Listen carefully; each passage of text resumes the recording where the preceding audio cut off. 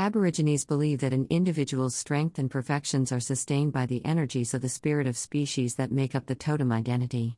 For the Aborigines, the spirit is related to blood, so that a magnetic field is related to lodestone. Blood carries magnet-like resonance that makes people the spiritual kin of the various animals of their totem identities.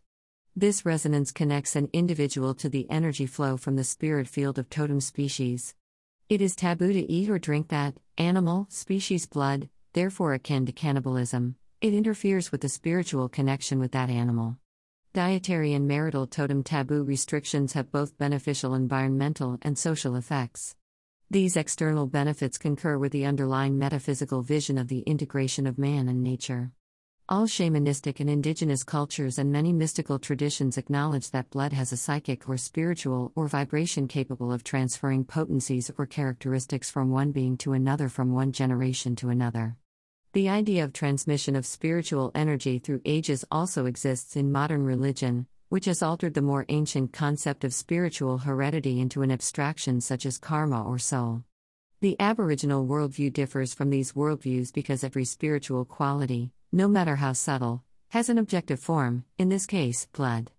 The Aborigines believe that blood carries a magnetic spiritual essence through the generations and forms spiritual connections between humans and earthly locations, species, and metaphysical sources. This belief not necessarily conflicts with the idea that genetic material transmits information that dictates physical characteristics. Spiritual transmission through blood may parallel genetic heredity. There may be more than one mode of heredity transference. Modern biology is developing a field theory to explain the morphic characteristics.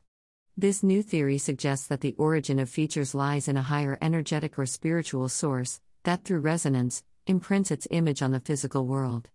I create a board of my 9 totemic spirits of species who reside as enduring essence within my physical/spiritual body. Kinship through spirit.